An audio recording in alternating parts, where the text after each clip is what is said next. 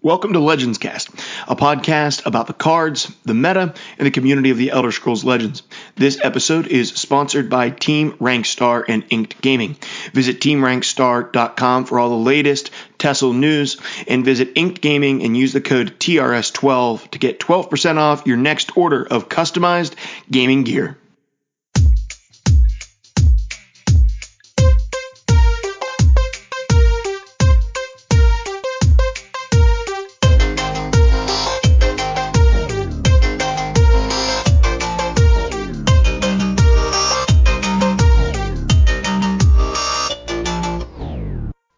Hello and welcome to Legends Cast, a podcast about the Elder Scrolls Legends, a podcast about the cards, the meta, and the community around this fantastic game. My name is Mark Lutz. I am from Pittsburgh, Pennsylvania, and I am your host today. And it is early, the earliest that I've ever recorded. However, for my special guest today, it is not early at all. In fact, it's in the evening, because although I'm in Pittsburgh, she's all the way in New Zealand, which is by far the absolute coolest place anyone has ever recorded with me from. So how could I not wake up really, really early in the morning? So I have with me today our very first female special guest on the show, streamer, YouTuber, TESL player, and I'm gonna.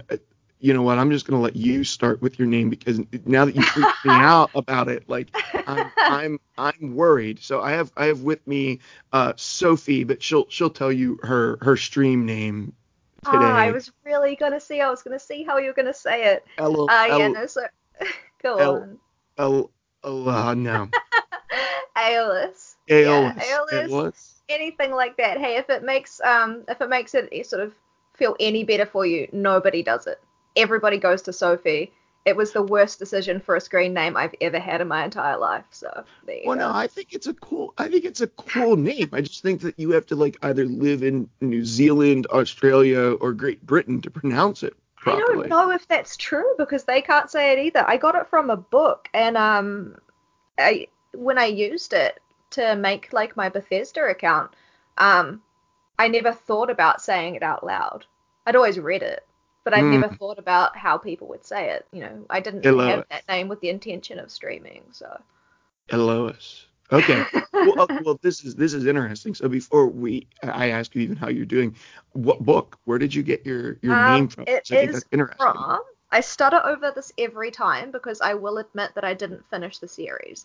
It is That's from okay. a book called The Stormcaller. The Look, you can Storm see my Caller. book. I'll show you. The listeners can't see it, but I'll show you. I'm still like halfway through the book from years ago. Um, So you but pulled your name from it, but it's boring. no, I just maybe a little bit. Yeah. There's a No, I did want to there's at read least more a of it. lull. There's a lull in the middle at least. Yeah, I was quite busy when I was reading it as well, and the characters that I were playing at the time were largely either fire users or sword users. And in this particular book, the protagonist is given a sword from the gods, and it's a fire sword. And so it Okay. kind of fit with what I was doing at the time, and I needed an alternative character name. And yeah, that happened. And that's what the game that I was playing that I stopped to play Legends. So that's why it Oh, happened. interesting. Well, what game did you stop playing to come to Legends? I won't name it because it's all kinds of awful that I don't want to be associated with, but it is a text-based Okay. RPG. Yeah, so I played it for a really long time, since about 2004. Um, Okay. yeah, and then picked it up sort of over the years here and there and finished about 2017 or so. Okay. A long Okay. time Interesting. text-based RPGs, yeah. Yeah. Okay. Well, how are you doing? Because I mean, that's usually the first question I ask my guests, but I also usually remember how to pronounce their screen names. So how are you doing? What are you playing in TESL right now? What's your week in TESL like? Yeah, my week in TESOL was taken up by the lovely gauntlet that we've just had. We were so privileged to get back in our lives. I missed it. I missed it a Hmm. lot more than what I realized until I saw the event notification come up and it sort of tugged at the old heartstrings a wee bit. Um, so I did that. I actually did my first run on stream with my friend Ian Bits. Um, I played crabs, which I think makes me a very unpopular person in the gauntlet. What? Um, Yeah, I think that crabs are popular. They're like yeah, old salty handbag or whatever made crabs more popular than I thought. yeah, but I think it's gotten to the point now where everyone is a wee bit over facing crabscription and is just. I was also playing Mage, which is very unlike me. It's a list from Enderzoa, so I don't think anyone was really expecting it when they face me. I'm normally a warrior kid, so. Yeah, I played against a fair amount of mages with crabscription. The neutral Um, package in it, that's why. I yeah, assume. Mm. yeah, they had like a plenty of neutral cards in there. I'll be honest, I don't think I lost to a single crab deck um throughout Yeah. my 3 runs, so I'm not like a hater. I mean, I thought it was a garbage card when I saw it. I still feel pretty strongly that it's not a good card, but I think that maybe we need to then crown you King of the Crabs or something, because there are a lot of people who are going to be like disagreeing with that and thinking that crabs need to stop. But, they're not yeah, unbeatable by any means. yeah, there's a lot of people who don't like them. I don't understand. I just every time I've seen them played, I'm like, oh, that's great. You have a whole bunch of bad cards in your deck. Um, Okay, but okay, listen to me derail you. I know I derail you, but what no, do no, you no, that's normally good. play though? Like, what are you playing? Oh, Control or? sure. So the deck that I've been playing most recently is a homebrew Dominion deck that it runs dragons. So it's Uh-huh. it's not like a heavy control deck. Basically, if you're running purple and you're running control, you win. But if you're not playing purple control, I win. And there's a few mid-range decks. Dagoth mid-range is pretty difficult for it to deal with, but other than that, it's it's like a pretty heavy board control deck. So I don't know that crabs have been played yet without me just being able to clear it. Yeah. Uh-huh. Okay, that's fair. So the old ice storm on the crabs or no? Well, yeah, I mean, Ice Storm just my deck has an insane amount of drain in it, so usually if you're running crabs, it means that your early game is weaker than what it could have been, because you're playing crabs. Um, This so crab hatred. yeah, I don't know, like I feel it's It's like so okay, discriminatory you about you these crabs. crabscription, but I'm at 28 health and don't care because it's round 6. So like Yeah, I'm that's. getting into my sweet spot now. So I don't know. I don't understand the hype. I mean, you're explaining exactly why I wasn't able to finish in the top 1,000 of that gauntlet, but Yeah, I was yeah. pretty okay. I was two minds about it in my week of Tessel. I was one really happy that after I finished my runs, even though I had a awful third run, I was happy that I finished at 183 because I was like, okay, decay, that's totally fine. Might still hit this top 1,000. No, Mm-hmm. not even a little bit. So like in one part, I'm really disappointed about that because I got like 1,100 and something. Okay, But okay. on the other hand, there were a lot of people who entered this gauntlet. People were talking about going like losing their very first run towards the end and being like 20,000 and something in ranking. That's amazing to me. I mean, it just shows that the Wow. community is way more like Involved. engaged and still playing and were happy to come in on this gauntlet and they had the free run. 20,000. Yeah, there was heaps. Okay, admittedly I read this on Reddit, so Oh no, that's completely accurate. It is. yeah, It can't not be. if it's So on the internet, it's facts. so Yeah, what were your 3 runs? Tell us what your 3 runs were. If you're playing Mage, Crabscription. I played it So for all three of them yes. because Now, I didn't want to build another list.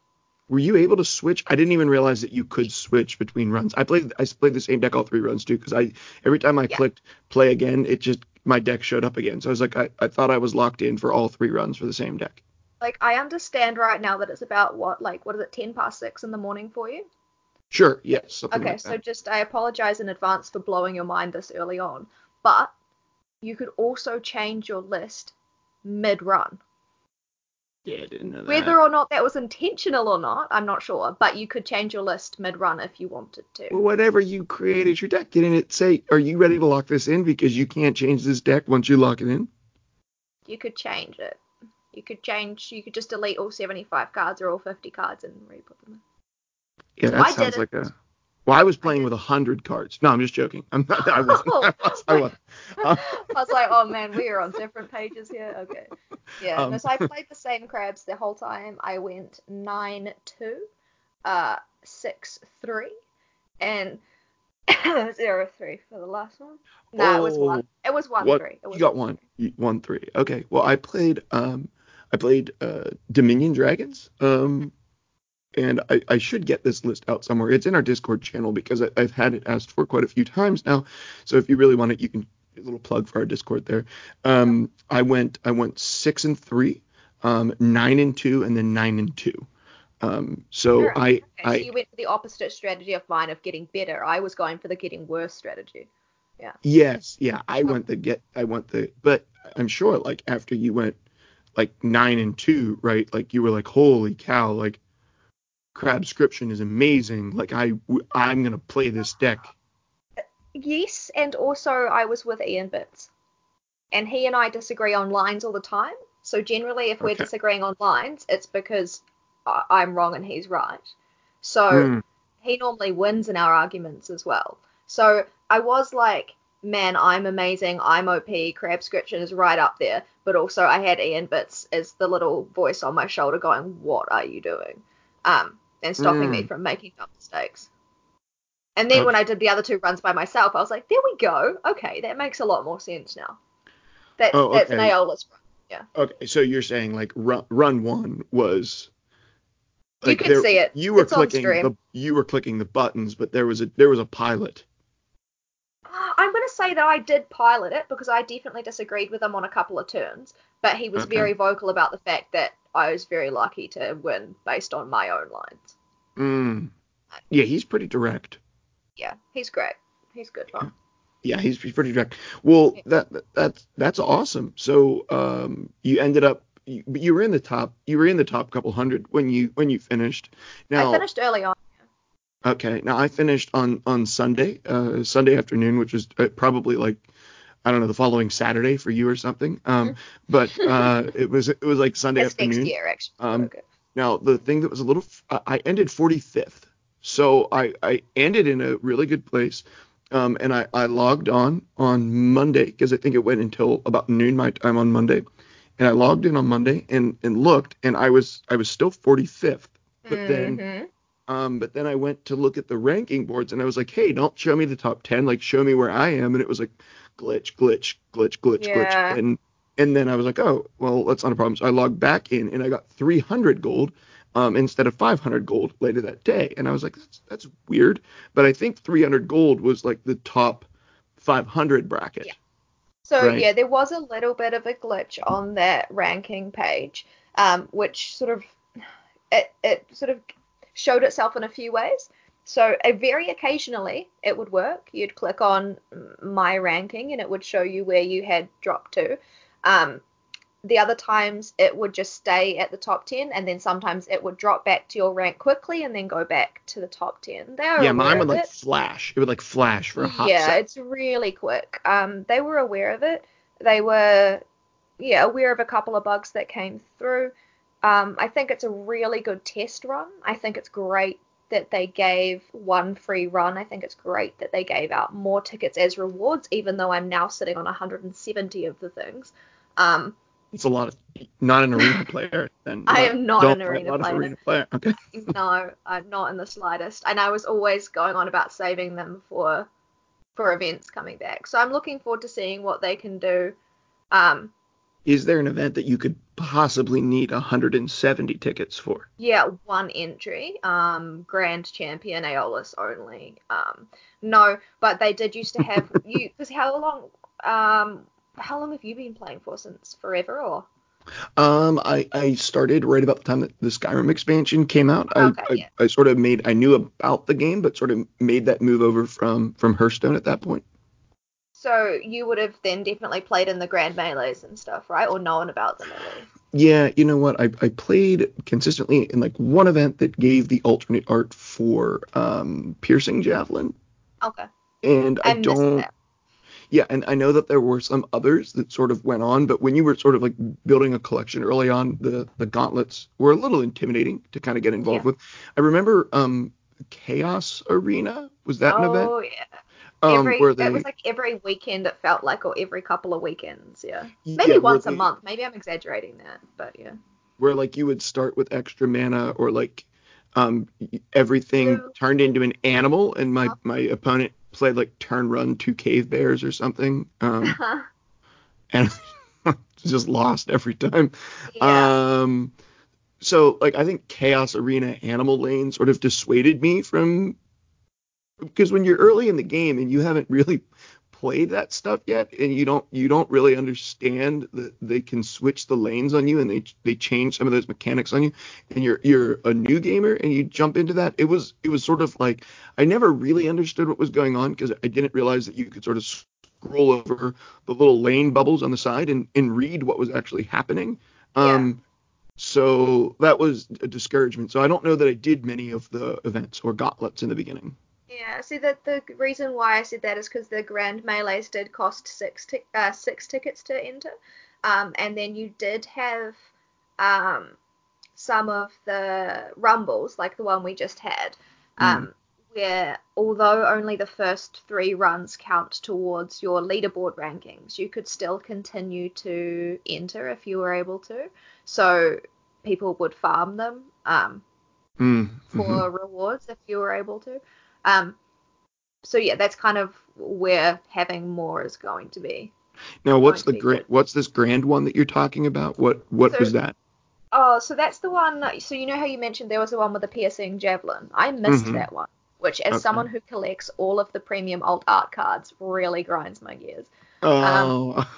did I get it though? Did I buy it? I may have bought it since that point, but I didn't get it as in the When it came original out. Yes. melee.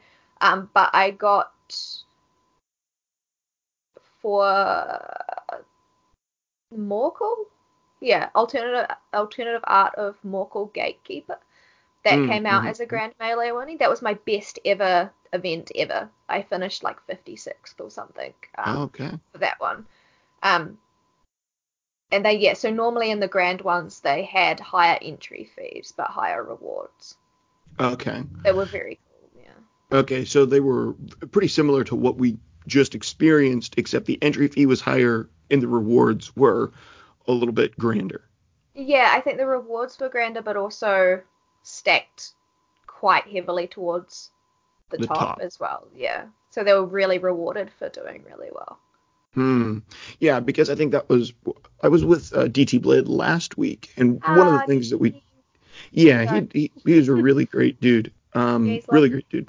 But one of the things that we talked about a good bit was like, okay, what about this event is even really enticing for most players? And both of us kind of thought like the rewards are really lackluster. I don't know why I would do this. But I'll be perfectly honest with you. I found myself pleasantly surprised. Um, I I really enjoyed it. I actually went to play on the ladder, and I was like, you know what? I'm gonna finish my three runs. I had a lot of fun. I had a lot of fun doing it, and there was sort of a thrill climbing towards the nine wins, and Yeah. battling off those three losses. And I didn't really care so much about what rank I ended up in, but I did kind of want to see how well I was going to do. I was going to say this: the meta for this arena was very interesting. Yeah, it was an interesting one, but I think what people need to remember as well is that you're not when you're playing on ladder or you're a regular ladder player, whilst you do go through periods of time of facing some pretty janky lists, you are playing within a range of people that you're used to playing against. Hmm. So if you're consistently five and above, and you enter an event like this, you have got everyone in this event, from brand new players with their accounts using a free run, um, to rank 12, 11, all the way up through to legend players that you're facing. So and some people wanted to meme it the whole way. There were so many singleton lists, There loads were of a lot neutral of weird packages. decks. Yeah. I actually know that I faced a few new players in my runs because I faced cards that I literally just have not seen since I started the game. Like, Mm-hmm. they were ones that you are putting in your list because those are the cards that you have. And I think they either won or came really close to winning against me because I could not play around what they played. Could not do it. I mean, I Didn't even know what was played gonna happen. against I played against some lists towards the beginning where they were, you know how as you're going through the story, you sort of have this mundane card that splits and becomes one of two cards, but it Yeah. isn't the full card yet. And like some of those were coming out against me. And I Do was they like, still exist? Wow, it's been that long since I've been well, there. either they exist or it's like players who just they had them and they from way Oh, back valid. when. And Actually, you might be right there. I think some of them, yeah. I wonder if now you can't get those, but if you still had them and hadn't been playing, then yeah, maybe that would be yeah, or true. like just like you were just a person who like you played a little bit, but you never finished the story mode, and you just saw the advertisement came back. So Hmm. there was some interesting, yeah, because I don't think they do that anymore. I think since Sparky took over, unless I'm oblivious, and I thought that's what I saw, and that isn't what it actually was, because I don't remember a lot of those, I would be but the same. I can't recall. Yeah. yeah, but there was a lot of, one deck that I did lose to was like Shackle Assassin, Yeah, Shack which Attack. yeah, It's classic. that wasn't fun. That just wasn't fun to lose to. A lot of the Shackle Dragons in that list Yeah. made me want to play it actually. Oh yeah, no, that's just really sparked an interest. I haven't played a good Shack Attack in ages. That would be so much fun. Well, and now we now have the new Legendary Dragon that shackles Hmm. and does 2 damage. So that Yeah. with that other guy on the board, you're doing five damage to something with that dragon, which makes that's actually one of my favorite cards from Moons. So it made me a little bit more interested in playing it. Yeah. I mean, it seems ridiculous because it doesn't seem good, but in my it doesn't. It seems awful, but Yeah. it's really good when you pull it for free and you're trying to Uh, control the board at the end of the game, and that's what I've been playing in my Aldmeri deck. So my Dominion deck because I play the big yellow dragon, the 8/9 that summons Halls of the Colossus. yeah. That's sort of like my win strategy towards the end of the game if I haven't won through control yet, and it's been super, super good for me, like really, really good. And as it turns out, if you don't just play Blood Dragon off of that, but you play something that shackles something on the board, it's super strong. So Yeah. You that's just make fine. you honestly the way that you're describing it, you're making me not want to match with you. I'm gonna throw that out there and say I don't want to match with control dragons. You don't, Just say. yeah, it runs. You know what? I built the deck in off meta because I was so angry at Wordcrafter. The What is deck comes from Wordcrafter actually. Yeah. I just couldn't believe how many games in a row that I was playing where I would play turn one and they would play Wardcrafter. And I was Uh-huh. like, that's it. I'm putting everything that has a curse synergy in my deck. It's all going in, and I'm just gonna never worry about wards because I'm just gonna minus one them to death. Yeah. And that sort of turned into a deck that sort of built around that turned into dragons at the end, Yeah. and have loved it, have absolutely loved it. It's been a ton of fun to play. Yeah, I love Wardcrafter, throwing that out there. Fantastic card. Love it to It's pieces. a fantastic Play card, it but in I hate every it right now. play it in every blue I possibly could ever. But You think you but I have to, think right? yeah, and I think it's because we've gone through quite a blue phase recently, didn't we? When we have, I guess, the Elfique Battle Mage meta. Well, the Um, Alfiq Battle Mage, then Alfiq made it into Assassin, and it was being uh-huh. played in that. It made it into Guildsworn. It was being played in that. Yeah, any blue list, right? You Yeah, have to play. yeah, and Wardcrafter just goes in blue lists. So if Uh-huh. everyone's playing blue for Alfiq, then that means everyone's also playing Wardcrafter, and it's like one of the strongest turn one, turn two plays in the game. It's a very Yeah. strong play. So there was just a lot of that going around.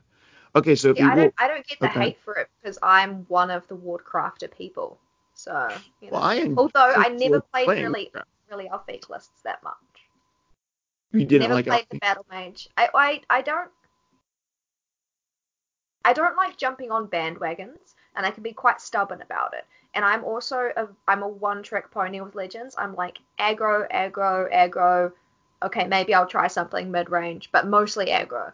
And so if something comes out and everyone is playing it, even though I know that it should be really, really good, I'm like, nah, I'll just go back to warrior, or I'll go back to one of my other aggro lists because I don't know, I don't want to be one of the cool kids. Just want Were to you play. were you a Halalu aggro player? I was, yeah. I some of my top 100 finishes were Halalu, yeah. Yeah, because Hmm. that's a very interesting list because it plays differently than a lot of typical aggro decks do. It's It's really it's unique. actually surprisingly hard to pilot. So I'm not a builder by any means. I'm a pilot, and arguably a absolutely terrible one. But the Not if you've top 100 finishes. It's not. You're not. it's taken a few goes and I've missed most of them. I have now self-plug made 5 top 100 finishes, but I've largely failed all the times that I've tried. Um, but I found Halalu incredibly interesting, and it depends on the builder as to how the list plays, and it plays completely different, as you say, to other aggro lists. The It's very decision hard to making. pilot. There was a few people, especially when it came out, was like aggro Halalu is brainless and everything. And I was like, what's that saying that always gets said to me because I get called a low skill level player? Like it's got a I don't know how they say it. Basically, they say it's really easy to play, hard to master, if that makes sense. So you can Mm-hmm. play it to like a 60% win rate and autopilot it really easily. Like, okay, cool, take that list, go on ring, you're probably going to do okay. But to bring it up to the 70 to 80% win rates on and off ring, it's far harder to actually make those micro decisions on different turns. So there's a player called Immortal August. His Okay. builds of Halalu are fantastic and they really resonate with me. The way that he plays really resonates with me. So his Halalu builds were always something I gravitated towards. Mm. Now, see, I sort of disagree with you because I don't think you can autopilot Halalu to You can to 60%. I mean, 50 to 60%. You definitely could. I could I do tried. I tried. It didn't. It did. I was like, oh, I sort of waned in my interest of the game, sort of right when Alliance War came out, that. which was sort of we saw Halalu sort of really on the rise after Alliance War, and I came back to the game, and after a little bit of time away, I was in school, and I was just like I needed to get a break from mobile games, period. So I was playing Blades like constantly, and I I was like like, it. oh, I loved it, and I was like, okay. So when I came back, I chose one mobile game to come back to. So Pokemon Go and Blades were gone. Came back to Elder Scrolls Legends, and I was like, I'm gonna try this Halalu list because it seems popular. I also enjoy typically pretty aggressive lists, and I couldn't do it. Just couldn't. It Okay. played very, very different than. There, yeah, okay. Maybe I'm making that sound too easy. Maybe I'm also misremembering it because of wanting to get the horror out of my mind. But there was times when I very first started attempting to play Halalu where I was hanging out with a group of friends who were just they're incredibly talented players, but also they'd be like, oh, if you just want to climb on ladder, just jump on Halalu, easy wins. Like, don't worry about it, and I wasn't matching their win rate by any chance and was getting really frustrated. Hmm. And so I jumped in a call with Immortal August and Silverfuse, the lovely Brie. Um, and they coached me through a few different games of it, and listening to their lines and the lines that they saw on these turns, which I just did not see in the slightest. Like they're thinking like 2, 3 turns ahead, and I'm managing these resources, which, for me and Hello, I'm like, resources are endless. Why do I need to manage these? Hmm. What am I thinking Hmm. about? And admittedly, the time spent with them and working on it did make a massive difference to me. And I guess I need to give myself a little bit of credit for playing aggro for like over 2 years now. So, Yeah, and I think that there's more interesting decisions to make in Elder Scrolls Legends as an aggro player than in most any other card game. Coming from Magic the Gathering, coming from Hearthstone, like there there is a certain amount in which most aggro decks in other games are not super engaging to play as the player or to play against, because it's just like, okay, you just slam down the most aggressive stuff that you can and you attack the player, that's it. big stuff it on curve hit face, right? Like, yeah. Sure, but with the rune system, with the prophecy system, and with the dual lane in Elder Scrolls Legends, there are far, far more interesting decisions to make because if you don't swap lanes at the right time with an aggro deck in this game, that will almost always lose you the game. And I think a lot of aggro players get frustrated because they either start in the shadow lane, and, or they start in the field lane whenever they're in a matchup where they needed to start in the shadow lane, because there are those matchups where you have to start in shadow. That's still my trip up, big time. Like the recognizing the shadow start. Yeah, I think there's more shadow start now because of wards. Because you just cannot win the field lane against mid-range wards. Like it's impossible than before. Maybe it's not impossible. Impossible for me. But well, Sophie, tell us a little bit about yourself, because I think a lot of time the listeners love getting to know members of the community. Because in Elder Scrolls Legends, it's a bit of a smaller community, a little bit harder, I think, to really get to know people. There's a little less content out there for them to plug into. So tell us about you, but before we get into like how you got into Elder Scrolls Legends, what drew you into it, because I know you're an ESO player as well. So, and you have you don't know this, but there's a Monopoly Skyrim game in the background right now. So I thought you were saying I don't know this. I'm like, yes, I do. It's right behind me. You know this, but I'm talking to the people who are listening. Okay, but here's the question I'm going to start with, and this doesn't have to do anything with Tessel. But Gorgan, I don't know, Groganuk, the Alchemist. I don't know. I'm sure that's from a book as well. But he's a person from our Discord channel, said, as a little aside from Tessel, I was wondering if you could ask her how she got into retro gaming collection, because her collection is very impressive. That is an interesting question. Can I just ask how that was spelt, the name that you were there? Yeah, Grognac. Oh, Grognac. They're a member of the community. I know that name. Okay, great. Yeah. Retro video game collecting comes from my husband for sure. So when I grew up, I was a PC kid, and actually quite later in life as well. So I was brought up an only child. I didn't have like the older siblings who had consoles and things that I would play with or anything. So my only console experience from that era, because I'm old, right? I'm 30 years old. So when I talk about from that era, the retro game stuff is literally what I should have been playing when I was a child. Sure. I mean, I'm 31. I remember when NES came out. Yeah, right. So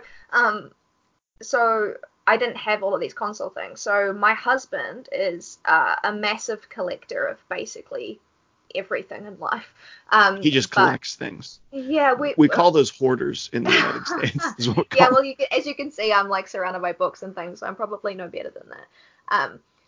It's a little bit of organized chaos in our house, but he went down the whole nostalgia trip of collecting retro consoles. A whole lot of his stuff was from his childhood as well. So in this house and in our previous flats as well, we've always had like a gaming room. So every console, all the way back to like Sega and all of these early ones that I'm going to get all the names wrong and horrify them. All the way up Sega's to right. Yeah, all the way up to like modern day stuff. So, we each have a PS4 and we've got all of that sort of thing. And it's one of the most fun times over the last few years has been collecting with my husband. So we, go out to garage sales. We call them, I think you would call them yard sales in America. We call them garage sales. We call them either thing. If it's in the yard, we call it a yard sale. If it's in the garage, it's a garage sale. Yeah, we don't really, I don't know. And it's not, the term's not used in New Zealand, yard sale. I don't know why. It should be, but it's not. And we call them op shops, but thrift stores, I think you would call them as well. Op shops, that's a cool name. And so we would go and find that stuff, but in New Zealand it's actually quite difficult because people have either still got everything like in a box somewhere in their house and they haven't really got into that sort of getting it out, getting rid of it. Or they have 2,000 sheep. Exactly. Right. What are you going to weigh? You just can't get past all the sheep to try and get that out of the yard.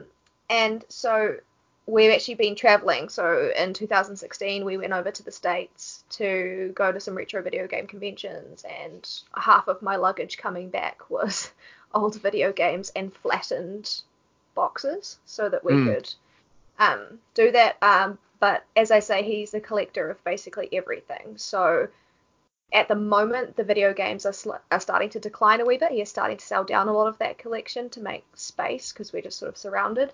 But our vinyls are going up and up and up. So the photo that I believe he's referring to, I put a photo up on Twitter recently of our games room about a year or so ago, like a flashback. And it was all video games, all cartridge and box video games and things. Whereas now that room is largely vinyl. So things change. What's your favorite retro system? Mine is really boring. Mine would be PlayStation 1. And that's simply because that's what I played on. Like, that's... Sure. You have a lot of... That, to me, is my memory, because I didn't have it. I used to go around to my friend's house who had older brothers, and so we would occasionally be allowed to play on the console, like, very heavily supervised by these older brothers, like, you know, don't break anything. Sure. So that would be my pick, which I know for some, even me saying this, doesn't feel particularly retro, but it is. Well, no. I mean, PlayStation's on number 4, so... Yeah. Now, so you guys play on PlayStation. Let me ask you this: Do you have a Switch? No, that's one of the only. We actually nearly bought one when we went over to QuakeCon in July. July. Yeah. We nearly bought one for the flights, but didn't, because we then went back and looked at all of our other handheld consoles are still sitting there and going, well, we're not playing any of these, so we'll probably get a Switch and not play that. Yeah. Well, I'm just going to tell you that is a little disheartening. I mean, now, not that your favorite retro system is PlayStation, but Switch is probably, and I mean, I have an Xbox that I haven't booted up, an Xbox One I haven't booted up in like, it'll be almost 2 years since I've actually put a game in it to play it, because of the Switch. Yeah. So that's a little disheartening because the Switch I know. It's so good. I've heard so many things, but the thing is, for me, finding the time, I guess I could do it on my commute, but like on my commute, I play Legends on my phone, or I play Mythgard on my phone. Or, I definitely understand not having the time. Sure. Yeah, and then I'm at home and I'm on my PC now. Like my PS4 is in the lounge and it does absolutely nothing. It doesn't even look cool. It's kind of dusty. So like, yeah. So I'm trying to cut back on the amount of collecting we're doing on that gaming side of things a little bit. I say that, and on Sunday I came home with 6 Sega games, but like... Well, I think that could be cutting back for you, right? If you would typically come back on Sunday with 12 Sega games and you came back with 6 Sega games, then well, you know, I think that a lot of the retro gaming hobby isn't even so much playing as it is collecting. It's the nostalgia, right? I think that's what he liked the most about it, was remembering like games that he'd played. That's most of the stuff that's being kept as well, is the stuff that is being kept for nostalgia rather than value. Yeah. I mean, I have a couple of buddies who are sort of retro gaming collectors, and one of them has like a museum. Like it's like a freaking museum. Like there's like glass cases, and like he was like they moved into a house. He was having a kid, and like he had his museum ready. It was like finished before the nursery was finished. like people are dedicated priorities, to it. Right? People are dedicated to it. So, okay, tell us, Sophie, about this. What got you into TESOL, card games, your streamer, YouTube content creator? What got you into this community, into this world? Yeah, so I had never played a card game before when I started playing Legends. So I was leaving, or had left, a text-based RPG community. I was leaving it. The reason why I'd stayed in it so long was for the community, and I was leaving it because of the community. So I was in a really sad place. Like, you know, there was a lot of friendships that I was feeling like were gone. And wait, you're saying a text-based RPG community? What does that mean? Because I don't know what that means. Because evidently I've never been part of a text-based RPG. Yeah, so text-based RPGs is basically exactly what it says on the box, right? So you walk up across a monster, you choose to attack, you know, by either melee or casting a spell. And then there's all these calculations happening depending on what you're wearing as to whether or not you're hitting it or killing it, or it's killing you. And, yeah. Is there a video? No, it's all text. Sometimes there's a description of the zone. That's exciting. But no, yeah, it's all it's all text. And there's like a chat function down the bottom. There are guilds. It's literally like an MMO, but no. So it's there's not no a video imagery. game. No, it's text based. I know. Interesting. You look. As I say, the viewers can or the listeners cannot see your face right now. You have got such a look of concern. It's Oh, listen, you're just like, what are you talking about right now? I'm more of an avid tabletop player than I am a video gamer. So I have a sizable collection of tabletop RPG books. That's my preferred form of gaming. So I definitely understand using your imagination. This is just something I've never heard of before. So I think there's actually quite a few out there, but yeah. So I was getting out of that, not because there was a whole lot of awful reasons, but I then got really stuck on Final Fantasy Brave Exvius, which was just an absolute money grab, and was so in the Play Store, just scrolling on my phone, this popped up. I'd played what I thought was a huge amount of Skyrim because like I'd finished the main storylines and I loved it, and I thought, man, I'm the best Skyrim player ever. Little did I know how many hours people actually put into it. So I downloaded the game and I sent it to two of my friends who were from the RPG community, and I said, hey, you guys have played card games before, what's this? And so they kind of got me set up with the basics. Neither of them had played it either, but they were card game players, so they kind of got the gist of it really quickly. So yeah, I played on mobile exclusively, so this would have been like August and September of 2017. Played it on mobile, had a Twitch account set up because of drops. I know. Sure. Yeah. I didn't actually know what Twitch was. All I knew is that I had an account that was set up. This is awful. This is probably against TOS. I had an account that was set up that my friend used to have logged on to an alternate laptop. Like, so when he went to work, he'd have both of our accounts just watching streams. And I'm pretty sure it was that 24/7. It used just to be a lazy Spanish. gamer. It was like, no, it wasn't lazy. I like, sort of disclaimer, I really like lazy, but it was the Spanish one. Okay. I don't know. There was a Spanish one that used to be on all the time. So I didn't actually know anything about Twitch. I knew I had an account. That was it. Fast forward a couple of months of playing. Was having sort of a crisis, knowing that I was sort of getting, I don't know, it wasn't later in life, but I was looking for like hobbies and things I could do, and I decided to start looking into how people were playing games and having people watch them, because I used to watch a lot of VODs on YouTube, and I was like, that's really cool. They're sitting there playing these games and people are chatting to them, and that's when I sort of looked up the whole Twitch thing and realized that's what that account was. So I know I'm making myself sound really intelligent right now. Well, no, that's interesting that you sort of like had the Twitch account and it was getting you drops, but you didn't make the connection yet between. I didn't really know what, because I'd never watched it. I just was told, if you give me Twitch details, I can have that set up for you. Oh, okay. And then it'll start giving you free stuff in game if you would just like go here, create this account. Like a fantastic system. What could go wrong? Yeah. Do I also have a rich uncle, and are you a Nigerian prince? It was that kind of thing. Like, I was like, this is too good to be true. But yeah, so set up on Twitch. First time I downloaded the game onto the computer, that was the first time I found out it actually had a PC version that I never played on mobile. And went live.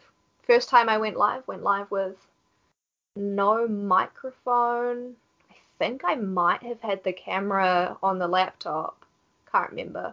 But yeah, long story short, the thing that got me to stay playing it and to stay streaming it after all this time is the community. I was welcomed like beyond anything I could imagine by a big group of them at once, with a big raid from Frenzy Gaming. And everyone was so helpful. Like, they basically set my stream up for me on the raid. Like, they showed me how to do alerts. And then that's when I found out, like, the big community behind it, and joined Discords and started watching other people on Twitch and making friends, and everyone was really, really supportive. And then I was able to actually meet, like, 20-something of them just in July at QuakeCon. So that was, like, mind-blowing for me. Yeah, that's exciting. That's so cool. It was huge being able to meet them. They're all like exactly the same in person, apart from heights. no one is the right height that you expect on the internet. Uh, Like yeah, they are that's all probably exactly the same, but their heights are all out of whack. Yeah. yeah. Well, gaming chairs can go up and down, so Oh, I know. It's you can mind-boggling on the internet. look sure, yeah, you can look higher, taller than what you actually are. Well, that's awesome. I think one of the things that has drawn me back to your stream, which of course, like our time zone difference makes it difficult for me to be watching you, but occasionally, I'm on and you'll be streaming and I'll be able to tune in. Like not only is it the killer accent, right? Because I think that like people in the States, like your accent is just like we genuinely want to just listen to you talk. Like it's Blows my mind. I think I yeah, sound slow, but that's okay. Yeah. no, no, like we want to listen to you talk and like we want to just listen to the way that you use words and turn phrases. I think that's interesting to us. But on top of that, like there's something engaging about the way you stream because you're learning, right? Like you watch other folks and they're like boom boom boom boom boom and they like, run all this stuff out and if they get asked the question like they're usually good with sort of responding and telling you what they're doing and they might be able to explain a line to you, but a lot of times that line is like they've already made the most optimal play and you're even with them explaining the line you're not really sure Ah, why it's the line still. um but with you, like I think it's interesting because you're sort of learning along with you, and you're seeing like, oh, okay, well, like not only can you play, but you can make mistakes. You can yeah. you can I recognize certainly those can. mistakes, Yeah. and you can not get tilted, which I think is, and maybe you feel more tilted than you appear. Yeah, Uh, potentially. yeah, but Yeah. I think that there's something engaging with watching somebody learn and sort of learning alongside them because I think there's a lot of people who are coming to this game from a similar situation where you haven't played card games before. And there's an overwhelming amount of stuff to learn in Legends if you Oh yeah. haven't played card games before. Yeah, and I'm literally just over 2 years into playing it now, and I still feel like, as you say, like I'm learning. So I will point out consistently when I don't know what the right line is to take. I'll state out loud the different lines that I see, but I'm still not confident in saying this is the correct line. Hmm. And that's a self-doubt thing as well. I think that I probably would benefit from being a little bit more confident in making those decisions. But Hmm. it's always been a really big part of my stream to show people that it's okay to have fun with it. It's okay to have it's okay to make mistakes. It's okay to go, let's just see what happens for science and just not care if it results in losing because you've taken a line that sounds more fun. Um, Hmm. yeah, so but at the same time, it has sort of dug myself into a little bit of a hole over the last sort of few months, um, when I'm better now, but I went through a phase of really wanting to prove myself as a better player. I'm not able to enter tournaments for the most part because of time zone, so my only um, way of showing that I was a good player was ladder results. And as most people will tell you, that your ladder results not necessarily reflective of the type of player that you are. There is a lot of things that come into that, like time and a whole lot of things. Um, and so I got really, really focused on the number, to the point where I almost wasn't enjoying the game because I was so hard on myself. Like I'd lose a game and I'd sit there and just be like, "You are an idiot. You're so dumb. That match was winnable and you didn't see the lines." Um, so I've got past that now, thankfully. I'm no longer caring about my finishes at the moment because it's not healthy for me. And I think I'm finally back in a spot now where people can see me happy again on stream and see me learning and see me not getting tilted, because there Hmm. was a point a few months ago where I was ending streams visibly upset and not myself. So it's good that that's coming back across now that I'm actually enjoying myself. Yeah, well, I think that's important. I mean, I think part of the sort of the charm of your stream is that I mean, you're obviously very, very intelligent, but Thank you. also humble in your approach to the game. And those right? Like emotional intelligence and actual and intelligence usually don't go hand in hand. Typically, people who are very, very intelligent are also not very emotionally intelligent, not capable of sort of like reading their effect on other people. And as a streamer, that's important because if you can't read the impact that you're having on your community, it can be negative. And so, like you being both intelligent, I mean, a lot of times you play this game and it's not, it isn't so much about what line you pick as you're able to see them, right? Yeah. And that's incredible because as I watch your stream, I'm learning about new lines that I can take in my games because there's lines that you see that I don't. And whether we pick the most optimal one, being able to see them is huge because you're seeing things that I simply don't see.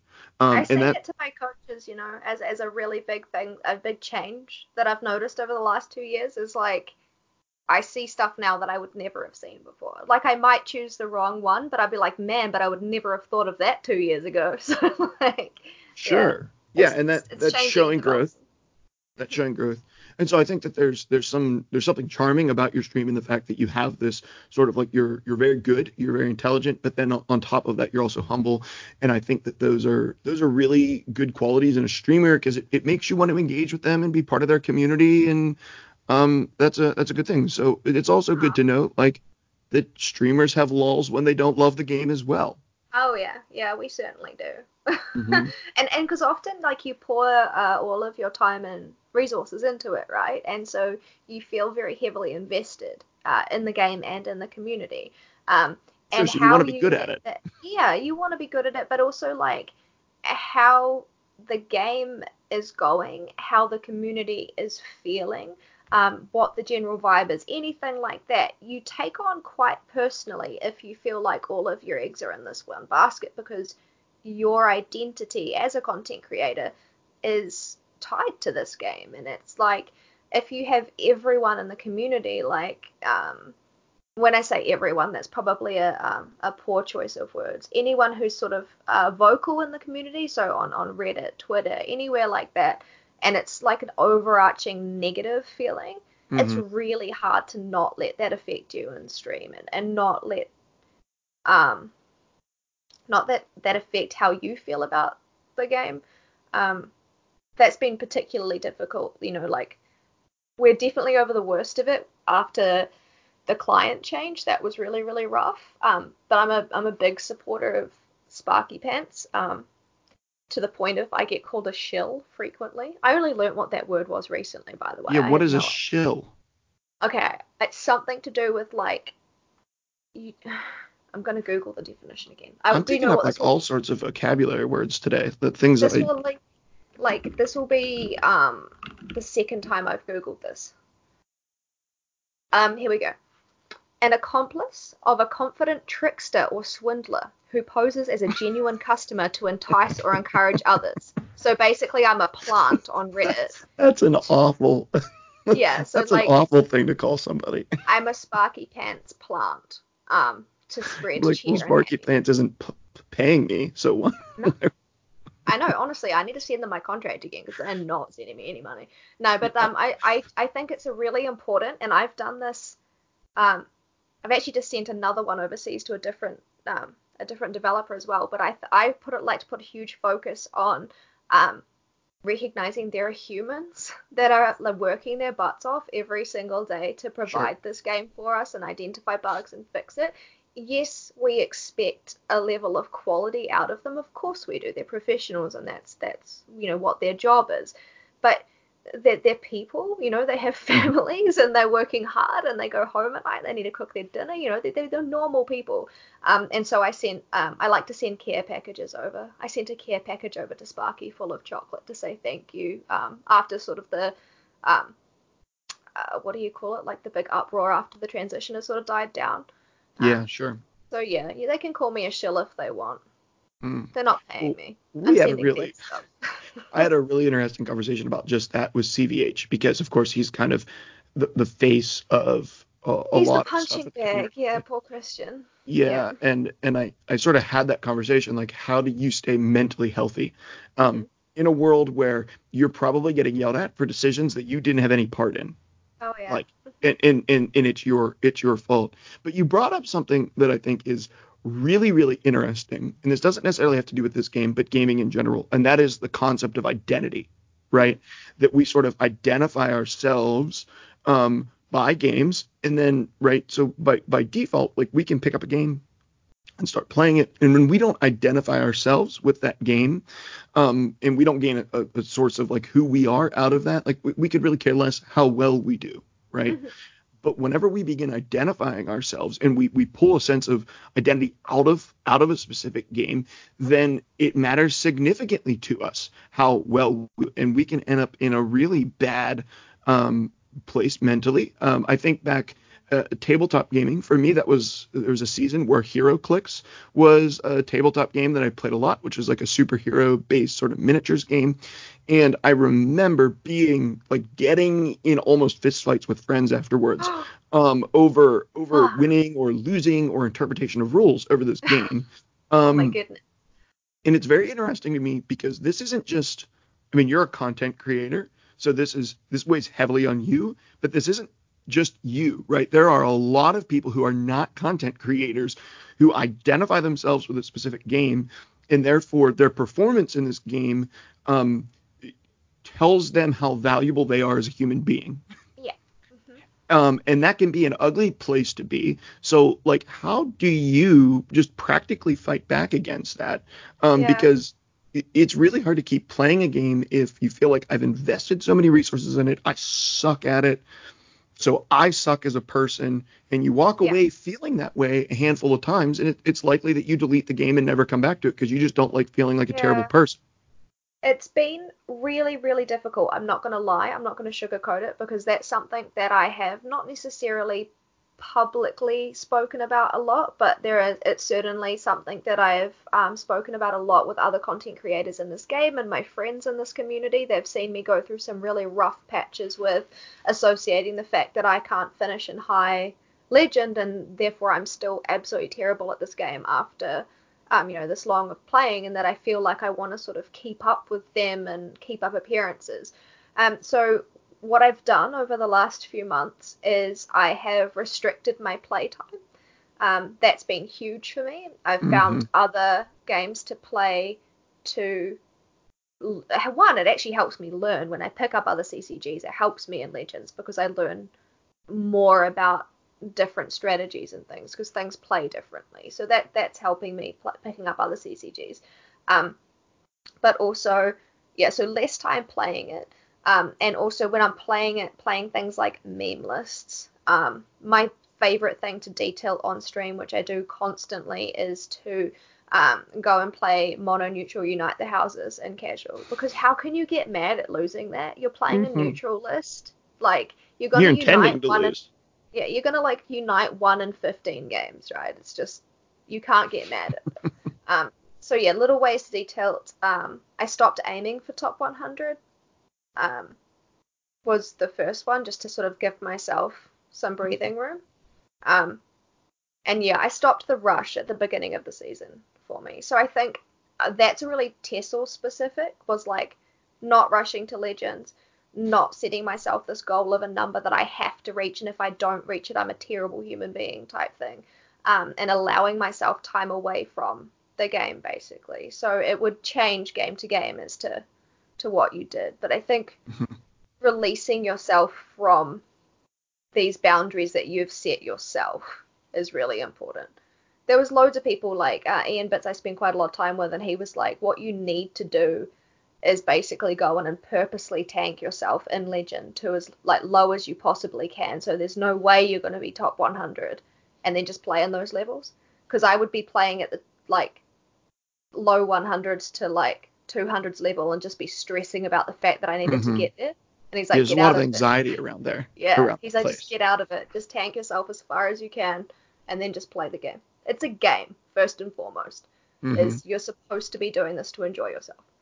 Yeah, And if you're not enjoying yourself, then yeah.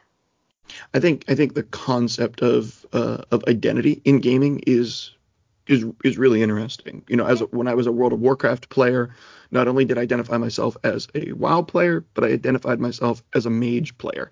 And the DPS that I could throw up during raids sort of worked to define who I was, not just as a player, but as a person, right? That if I wasn't able to put up these specific numbers, then me as a person intrinsically just had less value as a human being. Oh, isn't And it awful that we do that to ourselves? Yeah. yeah, and I think that there's a humongous grouping of people Mm-hmm. in the hobby gaming world, right? Like, and there's an enormous amount of them who aren't just casual gamers, right? Mm-hmm. Maybe they're casual Tessel gamers, but they're not casual gamers. Yeah. And so much of their identity is wrapped up in how many retro games do I have in comparison Uh-huh. to the next person? What level am I in comparison to the next person? Sort of what achievements do I have in comparison to the next person?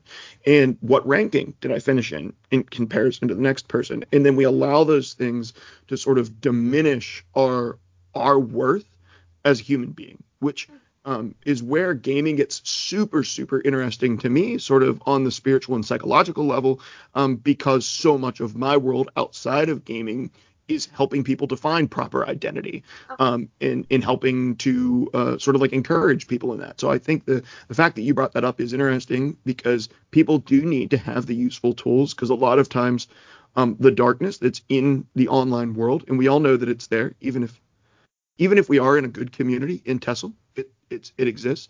Yeah. A lot of that starts inside of us. Yeah. And you brought it up a point before about the intelligence doesn't necessarily go hand in hand with emotional intelligence.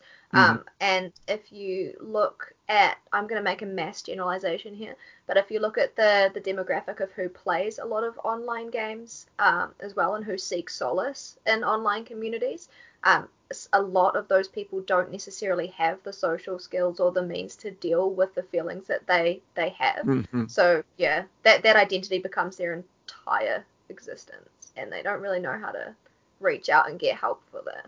Yeah, Interesting. or how to detach from it in Uh-huh. a healthy way. Yeah. And that can be a really really dark place for people. Well, that's Mhm. interesting. I mean, obviously that's not what this particular podcast is about, but Oh, it I is am it is so interesting. good at derailing. Give me a subject, I will get you off that subject in like 2 minutes flat. Easy. No, I can no, that's derail. I think it's an awesome conversation because ultimately, like, I want people who find this podcast, which it isn't hard if you play Tessel and look up podcasts. I'm like the only one right now.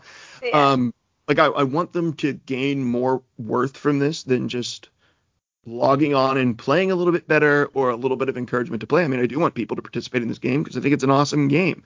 Um, Fantastic game, yeah. yeah, I think it's a fantastic game. But I hope that if you're taking the time to listen to this show, that there's something of deeper value that you'll gain from the investment that goes into the way that you live your life and who you are as a person. And I think hearing in this episode that your worth as a human being is not made up in your ladder finishes, how well you do, that your worth as a human being, even if you're escaping to this game because you feel like real life isn't appealing to you, and even if this is an escape for you, that your worth as a human being isn't found here. Um, Yeah. and I think that's an important thing to note. So back to Tesla in general. One of the other things that I was hoping we could talk about, and I tell you what, I know you have to work, so it's like past 11 p.m. there right now, right? It is, yes. So we got to wrap up here soon. Soon, yeah, you'll be right. I'm a big girl. I'll survive a little bit longer, I swear. Okay, we'll Yeah. just do a little bit. So one of the things that we had brought up kind of in our channel over the past couple of weeks was just sort of the concept of creative deck building, and playing stuff that's a little bit off meta. Okay. And now you've said that you're not really a deck builder, but that doesn't mean that you aren't Doesn't occasionally mean an I off don't meta build. player. Yeah. Um, Yeah. so Uh-huh. if you're looking at the current meta, you're going to your collection, you click collection, you're like, I'm going to build a new deck. I'm going to build something to counter the meta that's off meta. What are you thinking? What's going through your head? Honestly, that's not how I build, and I know that sounds like a terrible thing to say, but most of the time I do not play around what the meta is. I just Hmm. don't. If I play what I'm wanting to play, And I may sit there and go, why am I losing over and over again? And someone will pipe up and say, well, it's because the meta is this and you're running these lists. And I'll go, well, that's an interesting point that you're making. I'm going to continue playing these lists and still question it. So I play what I want to play, and I don't base it on what the meta is doing. So when I'm opening up the deck building screen, it's to make whatever has just caught my eye at that point. My original, like, the entirety of my deck building knowledge, what it used to be, was to open it up, type in Orc, and add all of those ones in, and then fill up the rest of the 50 cards with what I thought would be there. And then it sort of developed from there to like, okay, I want to make a ward list, or I want to make, anything like that. I want to make something with drain. And so I would be one of those people who just throw in everything that has that keyword. Thankfully, I am deviating from that quite a lot now and starting to understand a little bit better how to build lists, but they still heavily will have some form of theme. So it'll be like an aggro list where I'm really wanting to pay attention to ward roleplay, something like that. And so I end up including things that aren't necessarily good cards in an aggro type list. It's just I've wanted them for the roleplay value of wards. So yeah, that I don't approach it in the way of what's the meta doing, therefore I'm going to tech against it, which is a weakness of mine. I build what I want to play, and I just play. Will make you a bit of a less like predictable opponent as well, which is. Well, I don't know. Most people match me, and I think, yep, she's gonna smack me in the face. Yeah. That is her game plan. That's what's about to happen. So I mean, this might be, maybe you have an answer, maybe you don't, but out of the decks that you have made, right, that like you've created, what's your favorite one throughout the last 2 years? Like the most memorable deck that you created. It doesn't have to be a good one, but just one that you had fun with. One that I created. Let's think. I really, I shouldn't say this because I can't actually think of the name of the card right now, but there was one that I really wanted to make work for the longest time. It never did. So if you can help me out with it, then you can help me out with it. But before Nixox, there was another card that made your next card cheaper, and I'm having a massive mind blank on it. It's a monk card. Well, it's either green or yellow. Let me see. It's either green or yellow. And everyone's going to be screaming at me. I can feel people on the internet screaming the name of it at me right now. Is it the giant Argonian that costs 6? He's a 4/4, and he makes your next card cost 6 less if less. Yeah. Yeah. What's his name? I don't remember what his name is. But go ahead and talk about the deck, and I'll look up the name right now. Oh, it's going to drive me crazy. But what I really wanted to do, I had this idea, but and the names and the sort of words of Dead Broke Nerd, you have to have you have to have a win condition. Your deck needs a win condition no matter what kind of combo you're trying to pull off. But what I wanted to do was go this particular card into Nixox, into Wild Beast. Into Nixox. Yeah, or Nixox into that one. I can't remember. One of them needed to be played. Was it Soul Rest Marshal? Soul Rest Marshal Monk. Soul Rest Marshal. Soul Rest Marshal Monk was what I played, and it was Soul Rest Marshal, Nixox, Wild Beast Caller into a badass animal, and it just doesn't work. It's so much fun to try and get this stupid thing to happen. The idea was to have it into like a cliff race or some other thing where you've got all of these bodies on board all of a sudden in one turn, and you've got this board to deal with. But there isn't a win condition from that point. It's not a combo from that point. But that was a really, really fun list. Other than that, I'd love to say Warrior because that's something that I've played the most of, and I've built the most variations of. Okay. I'm just a Warrior kid. Like I could have a whole list, like a whole deck collection full of Warriors before they like made our limit wider. Now, does that mean that did you play Ramp Warrior when it was a thing? I did a little bit, yes. Yeah, okay. I did, yeah. But yeah, I'm more of an aggro mid-range person. So so maybe I do tech to the meta then, because all of those warriors have changed based on what I was facing at the time. Yeah, sure. But they, and saying that, it's really, I still hesitate to say, because most of the builds that I've made have been inspired by amazing warrior builders in the community. So like, my first warrior list that I fell in love with, after Orcs, of course, because Orcs were my first one, was like Joe Warrior. I don't remember if you remember Trader Joe, but Joe Warrior was like the warrior list back in the day. It was Okay. so much fun to play. And through now to someone that I use their lists more, like Immortal August, his warrior builds. So Okay. I've definitely made Aeolus Warrior many times, and I've definitely been proud of those ones, but they've been tweaked by great minds, and it's probably more their lists that I enjoy. Yeah. Yeah.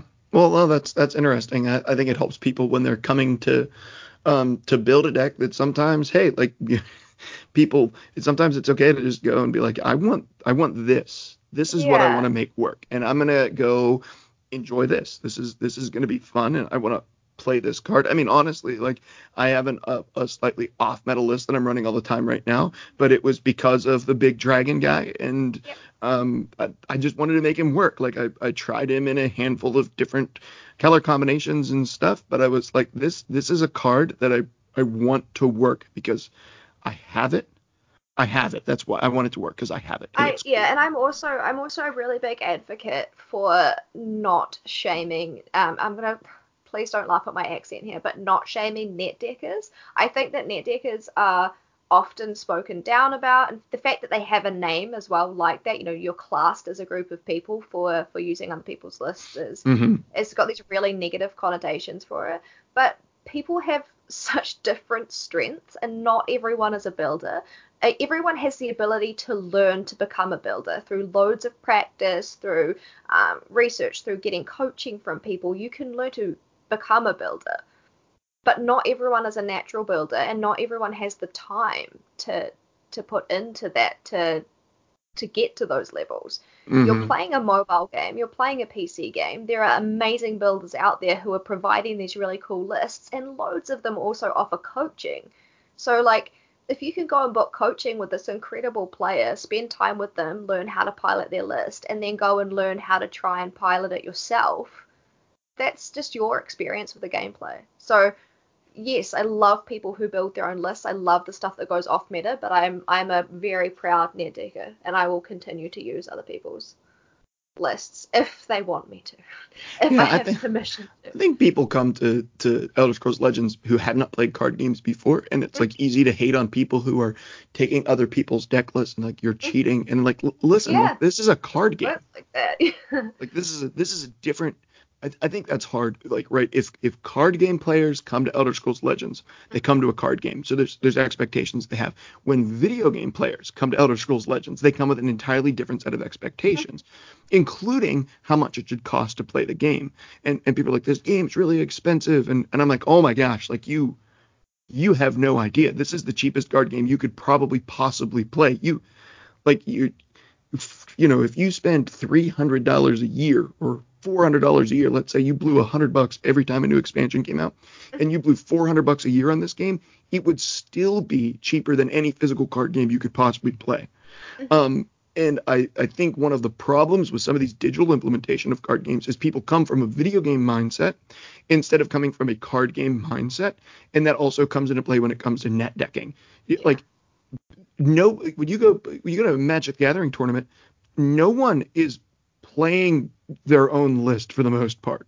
yeah, Right? Everyone's playing the tried and true realized list. Sometimes people will show up to a tournament with a surprise, yeah, and that becomes a new part of the meta. But generally speaking, that really isn't the case. The people who play, I mean, my brother's a Magic the Gathering player and a competitor in that, and every one of his decks are built based off of what is the best deck in the game as a modern player. And that isn't because he came up with those on his own. yeah, Um, exactly. and I think there's value in having people out there. We obviously need very smart people out there being creative, creating new decks, discovering new strategies and synergies. Those are important things. But for most of the card gaming world, that's the minority in every other game. And Yeah, the majority of people are people who are sort of copying that and learning. Their side of the game isn't about creating new deck lists. It's about piloting existing ones and becoming experts at piloting specific lists. yeah, And that's really what the vast majority of card game players are. They're becoming better and better and more superior pilots of lists that have been created and that they're playing. Yeah, Uh, exactly. Agreed. 100%. yeah, so there's no shame in getting your decks online. That being said, where do you go to get your deck lists? I basically use Discord for the most part, and I have like a really cool community of friends through different Discords. Um, I often will also take sneak peeks at the Team Rank Stars tournament lists when maybe Mm. I'm not looking. But no, I've got a lot of friends who play a lot. They'll say, hey, this is a list that I'm playing. I find it enjoyable. Sometimes people like a little Jamie send you a list and you think that they're being helpful, but really he sent you a Mundstone warrior.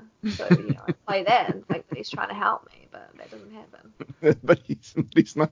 I've gotten a chance to record with little Jamie twice. He's Oh, one of my he's favorite voices in the lovely. community. Yeah. Yeah, he's funny and he's lovely. He actually carries me through dungeons and ESO as well, so Oh, well, useful person to know. that's really nice of him. Yeah. Well, I'd say it's about time to wrap up this episode. You got to get to sleep, and I have to get into my day. The So sun is rising behind you. I am very jealous. It's yeah, really the sun is rising behind me. It's getting light out. I can hear my the feet of my daughter running across the upstairs floor right now, and I know my wife wants out of the upstairs dungeon that I've locked her into while I'm recording. yeah. Okay, Sophie, so tell us, how can people get in contact with you as a content creator? Where can we find your stuff at? Yeah, absolutely. So for the most part, where you'll find me most frequently is on twitch.tv/Aeolus, which is spelled Eolis in my accent. Good luck working out what vowels are there. And then I also have YouTube. I believe the YouTube list is actually Aeolus TV. I think there's a TV that's snuck in there on the end because someone else had grabbed that one.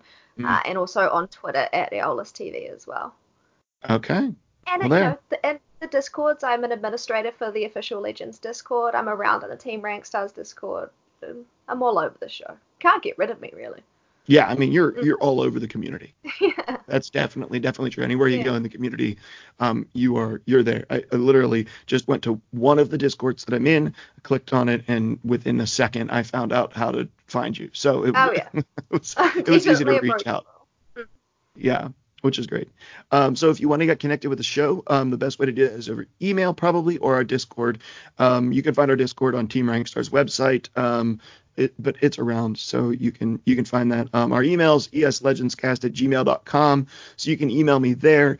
If you've listened to the show, outside of this world, I'm a pastor, so my heart is to bring something good and some light into an otherwise, pretty dark place. And the internet can be a great place to connect with people, but can also be a pretty depressing, discouraging place to be. And so if there's any way that I can be encouraging to you, either being a listening ear or praying for you, I would love to be doing that. So you can email me at eslegendscast@gmail.com. Let me know how I can be supporting you. Let me know how I can be praying for you. Remember that you're not in this alone. And even if a lot of your identity has been wrapped up in this game and you're feeling discouraged right now, please, please, please do not be afraid to reach out to somebody for help. So you're not alone. Other than that, well, those are the best ways for you to find us: Discord, email. Um, so get connected with that. Please join our Discord though too, because it's a really great community and there's lots of deck sharing in there. So if you're looking for some of these decks, that's a really great place to grab it. And many of the people who've been on the show are also in that Discord. So Dead Broke Nerd specifically and a little Jamie are consistently sharing in our deck tips channel, giving advice on deck building. And we have a lot of new players who are listeners to the show and on the Discord who are there sort of like picking up advice and just learning to become a little bit better as a deck builder and as a pilot for this game. So definitely join us there. Okay, Sophie, is there anything else that you want to share before we get out of here? No, that is all from me. I'm gonna get ready to go to bed tonight. I think the only word of advice for all passing through would be to not accept a little Jamie Munderstone lists. There you go. There you go. That's a good piece of advice.